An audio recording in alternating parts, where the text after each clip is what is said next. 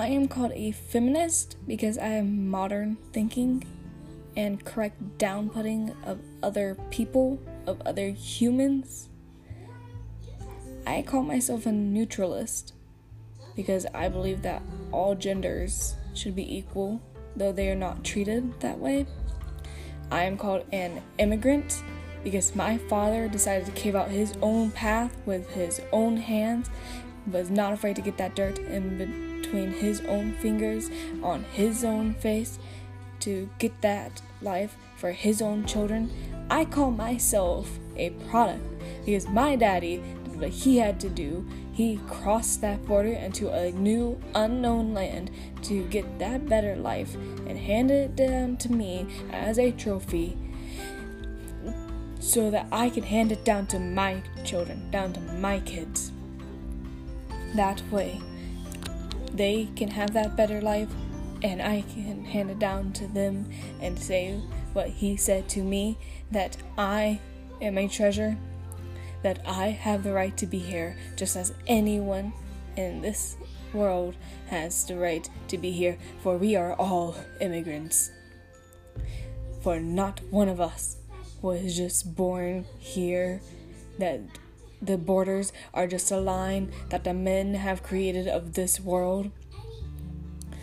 I am called hot-headed because I don't want another person, I won't let another person treat me or anyone else lowly because they have issues at their own right. I call myself a fighter because I stand for what's right for my sake and for others, because, baby, I am not going to let you pass by because you think you can. I am called an inspiration because of how they treated me once they saw my hair, once they saw my skin, my body, once they saw me and decided that I was wrong. I call myself a witness to the cruelfulness and the harmfulness of other people. They call me broken. They call me psycho because I won't let another man, another person twist my wrist because I won't let them touch my body, speak to me that way, speak about my family that way, because, baby, I am not a girl. I am not just a woman. I am not just a person. I am a storm with skin. I won't let those Mexican men, those Puerto Rican men, those white men, those black men, those Asian men down on the street, whether they are woman, man, child, adult, speak about me that way, because I am a fighter. I am a warrior, and I am a survivor to everything that they have done. I am what they call all those names, but I do not listen to a single one of them because I know what I am. I know who I am, what I am. I know where I came from. I know where my heritage leads. I know what my ancestors done. What back inside the Aztec and Mayan times. I am a border cross of both of those tribes. From the great Irish, those with the green eyes, those with the brown eyes, brown skin, with the golden hair, all combined to make me. Maybe I am not a woman. I am a storm. I am the reclamation. I am what I choose to be. And when I see you broken as me, I want to take you, and I want to kiss your wounds and tell you that it will be alright. It will be okay. Because this is not forever. This is not how it ends. Because I am, you are, we are survivors.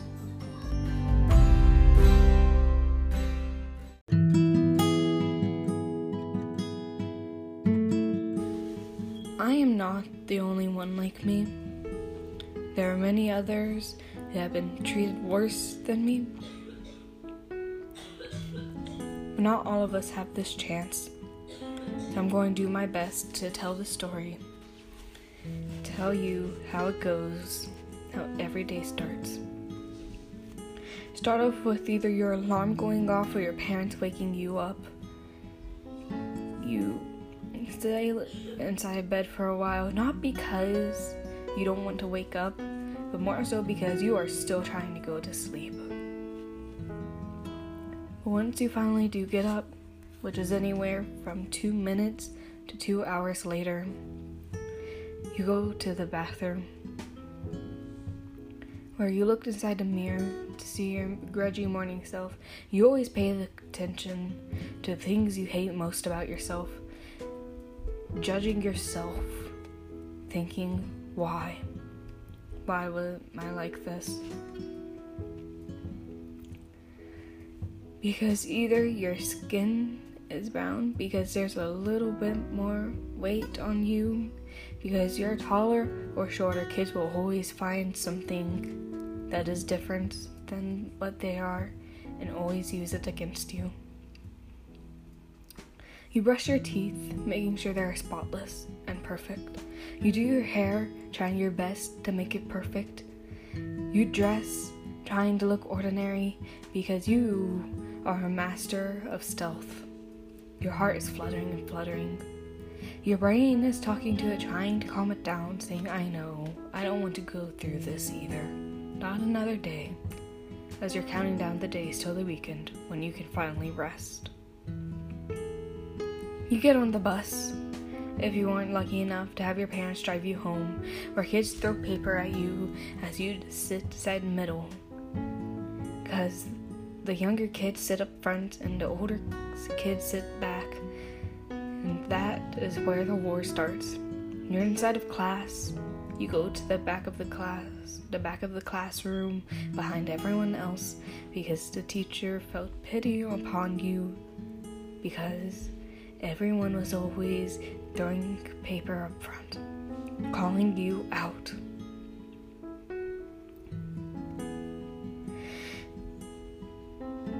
That's when the recess bell finally goes off. You want to spend it more inside, because outside is a landmine. Outside is terrible. Outside, you are trying your best to stay invisible, but it is not happening the way you wish. During lunch, people dump the tray on you, saying it's dog food. They're throwing pieces of grapes, oranges, sandwiches. The smell of fish sticks fills the air. You end up eating it in the hall, or the principal's office, or the classroom. Then you get home. You get undressed, you wash off, you go to bed and lay there until your alarm goes off the next day. I am not the only one who has to do this on a Ferris wheel, on a rotating wheel, on a treadmill. I am not the only one who has had this as my schedule for 12 years and over. I am not the only one.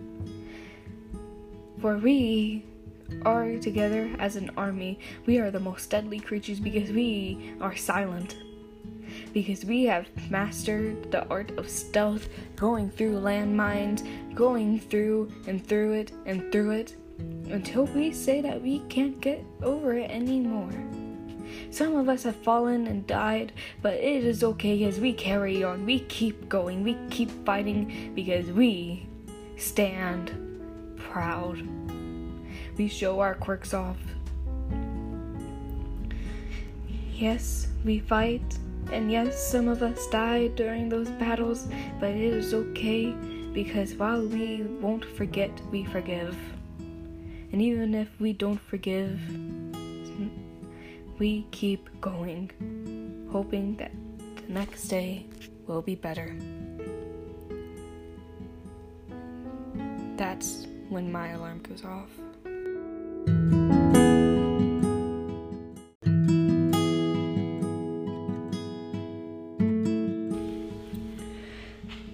I walk into the building that my mom takes me into after being taken out of school because apparently public school is too much for my woman-like shoulders, even though I carry upon the household. I see you, and my main thought was, this lady looks like a fox with her short red hair and her slanted eyes. A very fluffy fox. The first thing you tell me is not to be afraid, because the men in here are really just boys, and that they're all leaving next year anyways, after they graduate. My thoughts are, I've dealt with men enough. I've dealt with people enough. After all, I'm part of this earth. I'll be fine. The second thing you tell me is that you have an IQ of 147, which is 47 points higher than the average. I shrug my shoulders, and I say out loud, everybody thinks differently. Albert Einstein had a low IQ. She looks at me surprised.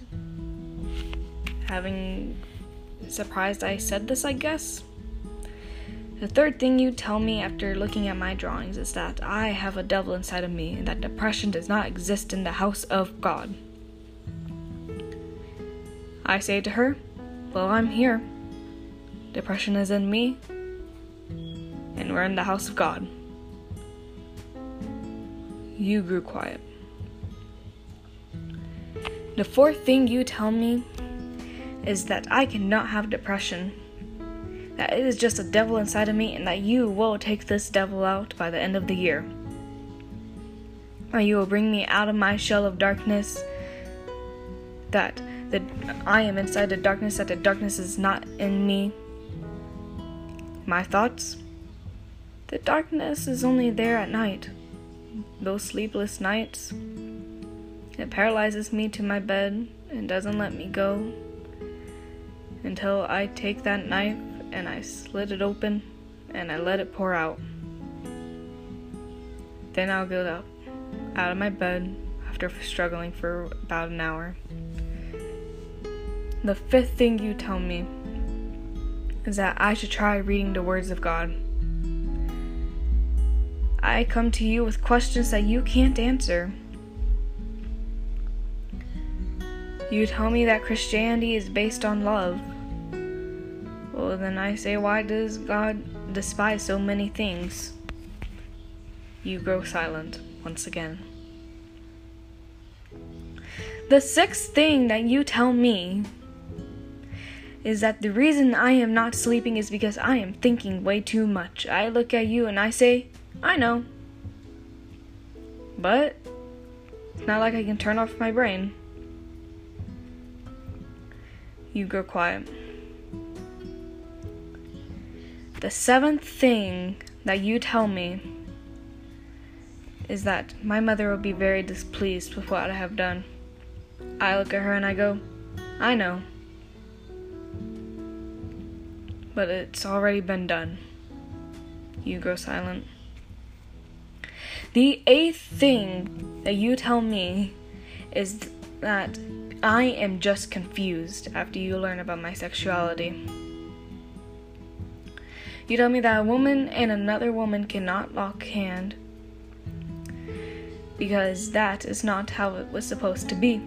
Because a woman and a woman cannot bear children, and that is what God intended.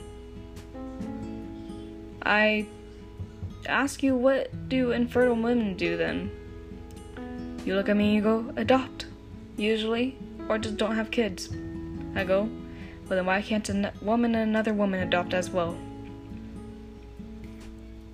The ninth thing that you tell me after you walk me inside of a room of one of your old foster kids, yelling at me, you are confused, that this darkness is inside of your head, that the darkness, you are inside of this darkness, that the Lord has said, look at me, keep your eyes on me, and the darkness will be gone, and that the seas shall calm. You pull a Bible verse after Bible verse, telling me, showing me, saying, listen here, see here, watch here. Well, you see, the problem is, this is what happens. This is what he said. And I tell you, this is what he said, and this is what I hear, but this is how I feel. The 10th thing that you tell me is that it does not matter how I feel, that it does not matter what other people say, it matters what the Bible says. And I pull up a Bible verse, and I say, see here, listen here. Jesus felt it too. That I am not the only one with the dark thoughts inside of my head. Jesus felt it too. And I look at you, I go, wasn't Jesus perfect? You go, yes, it was just a devil tempting him. Devil or not, it's inside my head, and it hurts. It gives me headaches. It keeps me up at night. It's just the way things are. You look at me and go, this is not how it ends. That this book will take it. This book will fix it better than any pills can ever fix it. I ask you then, why hasn't the book fixed it then? You look at me and go, because you are not reading it. I've read that book side through, in and out. It still hasn't fixed me. You say, see here, look here, child. This is the problem. Here it is. I look at you and I say, no, here is the problem, as I point to my head. Because in between my ears, behind my eyes, under my hair, under my scalp, there's an imbalance. And it's okay, because I'm fighting through it. You go, no, we do not accept that here. And I go, I never asked you to.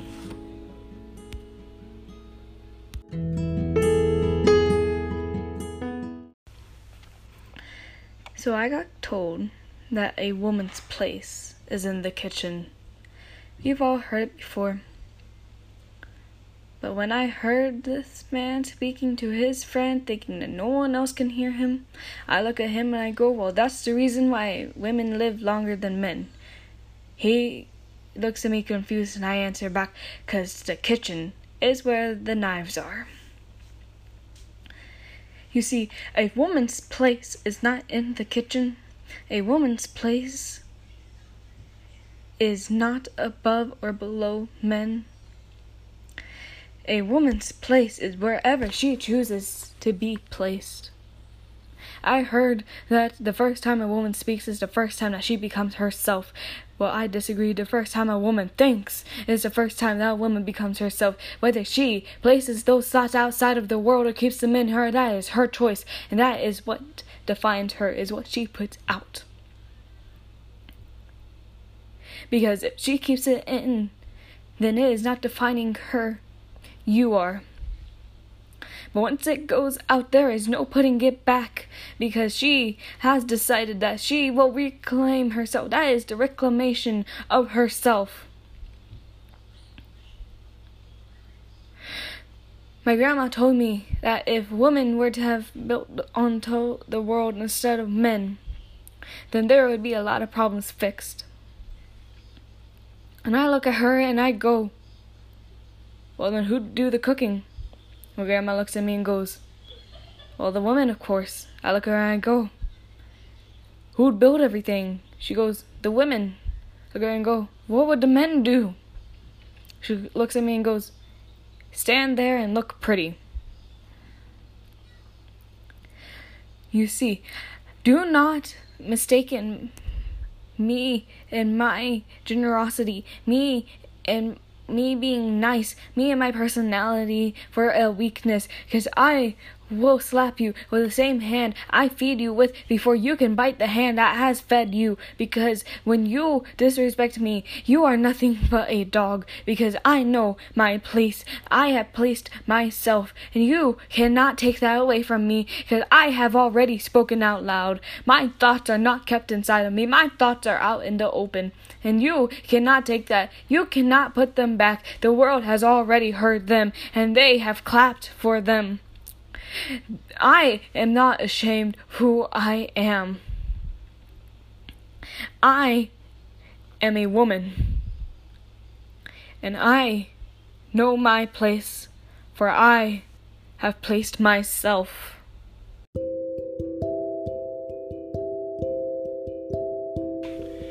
You were there as you welcomed me. Your smile immediately made me set up every wall I could think of. Everything I had blocked off, I made small talk, but none of it was important. Over the span of the few months that I got to know you, you got to know me, and for every wall that you broke down, I'm placing one brick. For I am terrified of what would happen if you got through all the walls. It's been a long, long, long time since I trusted someone like you. And I am fighting with every bone, every muscle. I'm straining every single piece, giving everything I got into setting up more walls, more boundaries, keeping you as far away as possible, because I am afraid.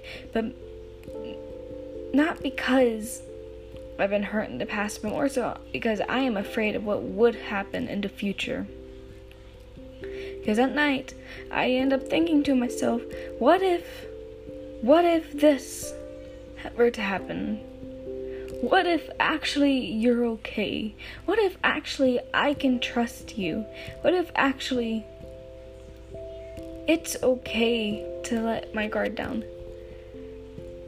The next month, I am shaking. I don't want to go through this again, because every day that I talk to you, another brick falls down into a lovely pile that you've made. You've made a sculpture with my walls, something that you can get through, you and only you. And those nights I'm thinking, what do I do here? I'm not used to having this reaction. I don't know what to do. The month after that, you are not only making sculptures, but you are planting flowers at the base of those sculptures you have made from my walls, from my boundaries. You see, if I were to have mapped out the world, I would have added bridges. But when it comes to me, I am putting up more walls, more borders than anyone has ever seen. That Trump looks foolish. There are so many walls near me that whenever someone tries to knock one down, it is impenetrable. No one can ever get through. I feel safe, but I'm still alert. Those nights, those are the nights that I think, maybe I need you. I don't want to think this. I don't want you, but maybe, just maybe, I need you.